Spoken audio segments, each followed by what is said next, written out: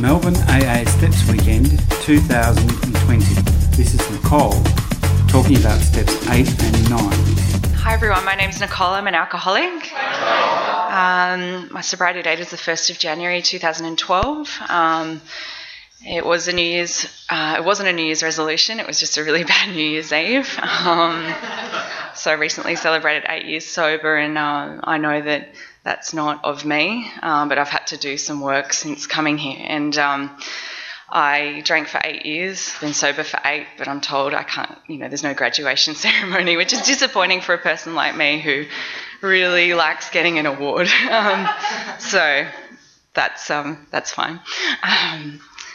So steps 8 and 9, there's a lot to cover in that, and I think in what I want to share, I think, is actually mainly about step 8, because for me out there as an alcoholic, and even before I picked up the first drink, I was always very apologetic for my behaviour, and I would always, when I was drinking, get too drunk and, as we do stuff that I regretted, and then go and grovel and, beg you for forgiveness the next day. And that pattern for me repeated continuously throughout the years that I drank. And, so when I arrived in the rooms of AA, came in via a rehab, I looked on the wall, I went straight to 9, I went, yep, I know how to do that.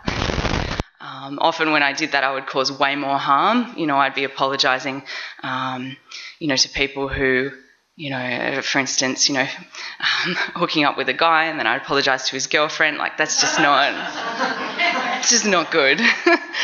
Anyway, I've learned a lot since coming here, which is really good. But all I wanted really from that is to feel better. So I associated, going to you to seek your forgiveness as me feeling better. And so when I come in here and I look at the wall, I go, yep, sweet. And the exact opposite is true. When it comes to this stuff, I need to see, and hopefully I've had an experience in the earlier steps so that I can be really, really clear on what my harms are, and also use step 8 in order to be really, really clear on what the amend would look like ideally if I can do that.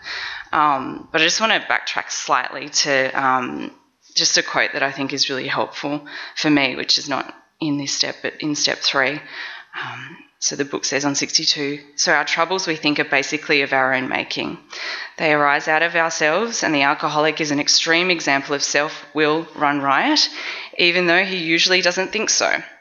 That is me. And then it refers to step 8, talks about our efforts to live on ourselves. By my self-directed action, I create debris. So debris is, after an explosion, it's everything that's left in its wake. And so I learn here that I've got problems with living on self-will. And that's not something that I really wanted to admit to, because if you're out there in the world, and I've always been the sort of person who wants to be liked, to fit in, to be like everybody else, and then you learn that you can't live, just by your own, self-reliance. Actually, that creates debris, and that stuff I've learned can continue into sobriety if I'm not living on God's will, but instead just running the show myself. So I've seen, a lot in the pages before I get to step 8 about what happens when I take the reins, drunk or sober. But it may have looked slightly more dramatic when I was drinking, but I can still cause damage when I'm sober as well. So it talks about step 8 and 9. That I get power, from the rest of the steps. This is where I'm going out into the world. Up until this point, steps 1 through 7 is really about me, a really long, was for me, reflective process of getting very, very clear about what my problem is, what my solution is, how resentments and fears and the way I've conducted myself in intimate relationships have caused me to become blocked from that power, to ask for that stuff to be removed from God in steps 6 and 7. And then now it's like, okay, finally, we're ready to introduce you to the rest of society. Which is very different to what I thought when I came in. I thought, yep, go straight to 9. Like I said, I'm just going to apologise to a bunch of people. They really, really want you to think about that before you launch out there and go and stuff it up further. And I only say that because I've done it.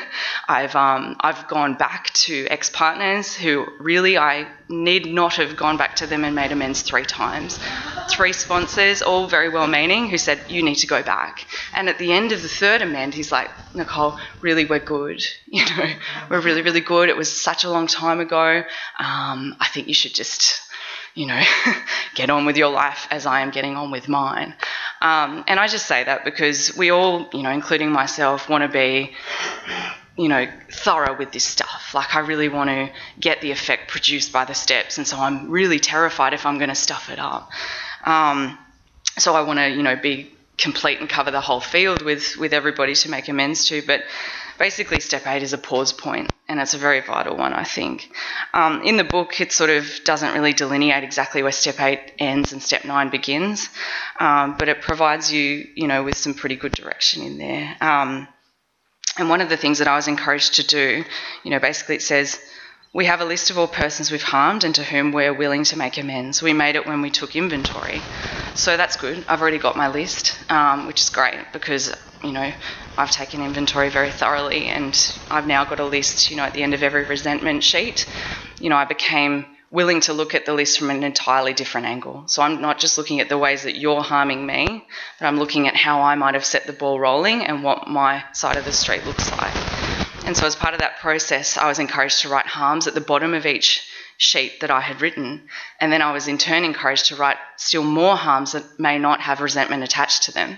So I've got this list of people, and, in some instances, institutions to whom I owe, to whom who I've harmed. And so really I was encouraged to consolidate that list and get a, speaking of cards, David, I was encouraged to get a set of index cards, which sounds really dry and boring, but for someone like me who's just so desperate to just get out there, it was really good. So I was encouraged to transfer the names from my inventory onto these cards.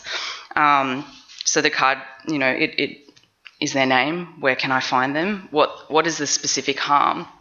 And these cards have 2 lines on it, because I don't know about you guys, but alcoholics, we like to really tell you the full picture and, how I've really harmed you, and it's really very, very intense. I always assumed that I'd harmed people more than I had, which is not everybody's story, but I'm always thinking I've affected you gravely because I'm at the centre of the universe, And so everything I've done, even though it's, like I shared with you about my ex, it's like he's going to be damaged for life because of the stuff I did. No, he's fine, married, got a kid, things are good. So I need to get really clear what was the specific harm. And hopefully I've done an inventory where it's, much more straightforward and I can, transfer that across.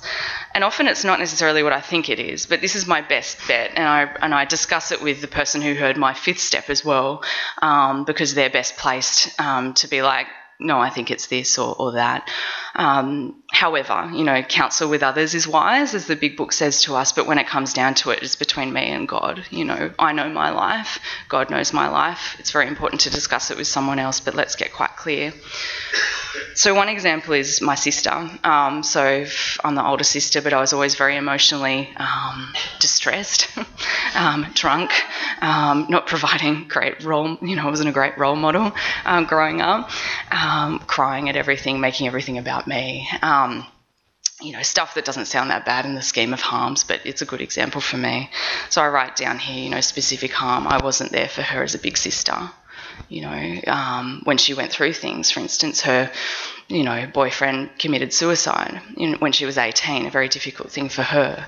And I made a lot of it about me and my emotions and how I couldn't handle that. So I write down, in that way what the specific harm is. And then I ask myself, is this really a harm? Important question, because sometimes you can make goofy amends, like I said, and think that it's all about me, and actually they're like, no, that wasn't really a thing. But in that instance, I said yes, it was a harm. Another question I was asked to consider, and this isn't necessarily direct from the big book, but I think it's useful. Hopefully it's useful for someone.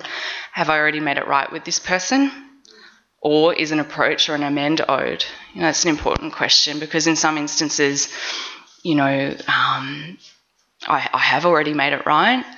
It's not to get out of going up to the person, but, really consider and reflect. So with my sister, this was a few years ago, I hadn't made it right. She had seen that I'd gotten recovery and that I was sober, and she was really encouraging of that, but I hadn't, fully made it right with her in terms of things that had happened. So I said yes, and the details are, begun to live, in a more stable manner, but I actually haven't fully made it right with her. And then, ideally, thank you, how would I approach her ideally? And this is a really good moment for me to consider her. And my sister is one of those people who doesn't love a big D&M.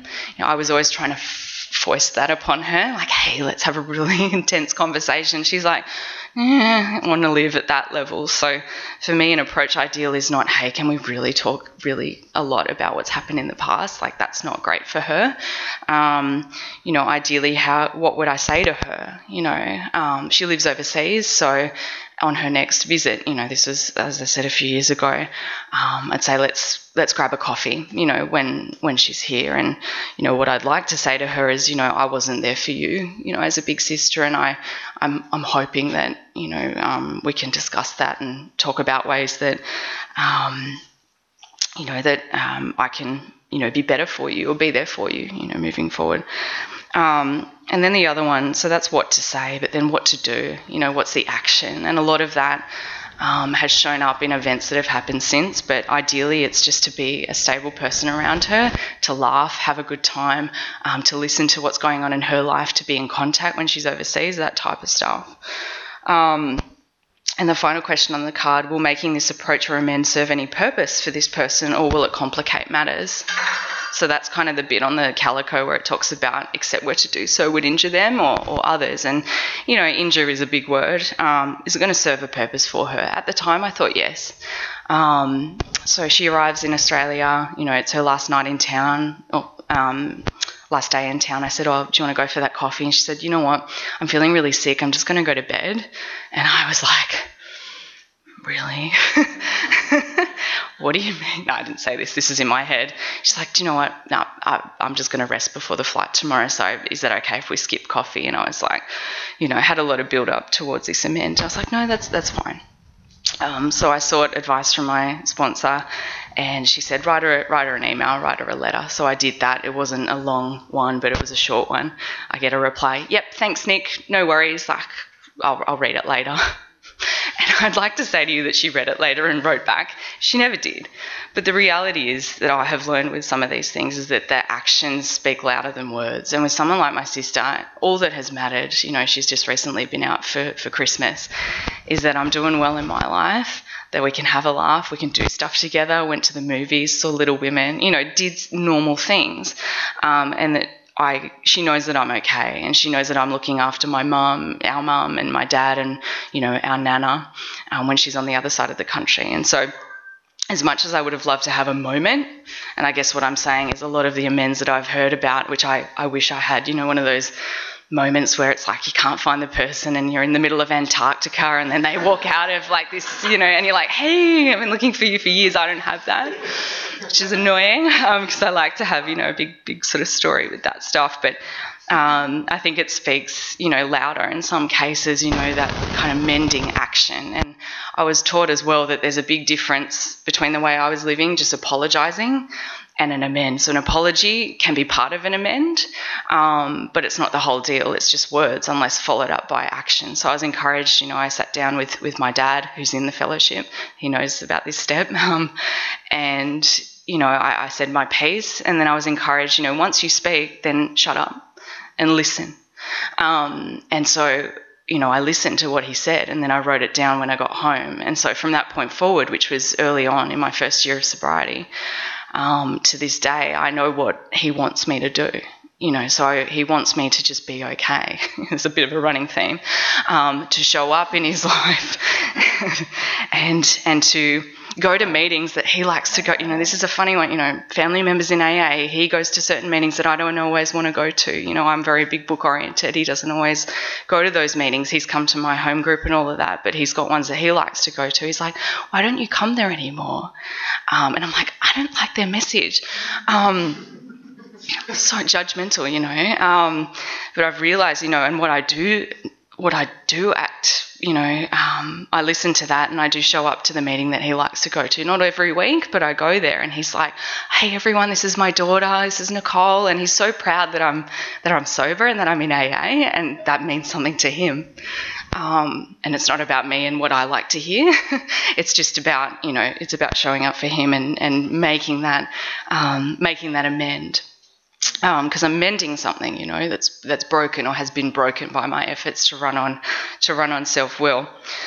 I've got 5 minutes left, and I think I just want to say that, you know, throughout the chapter Into Action, there's a lot of different examples of scenarios that we can find ourselves in. So the categories are people we owe money to, criminal offences, involving others, so, you know, like I explained, cheating on your mate, and that's sort of the general categories. And I think, you know, if you read through them and then you try and apply the principles of, you know, making financial amends to then your relationship, it's not really going to work. I think that, you know, they provide a lot of examples and clarity on those particular scenarios, which I think is helpful for us.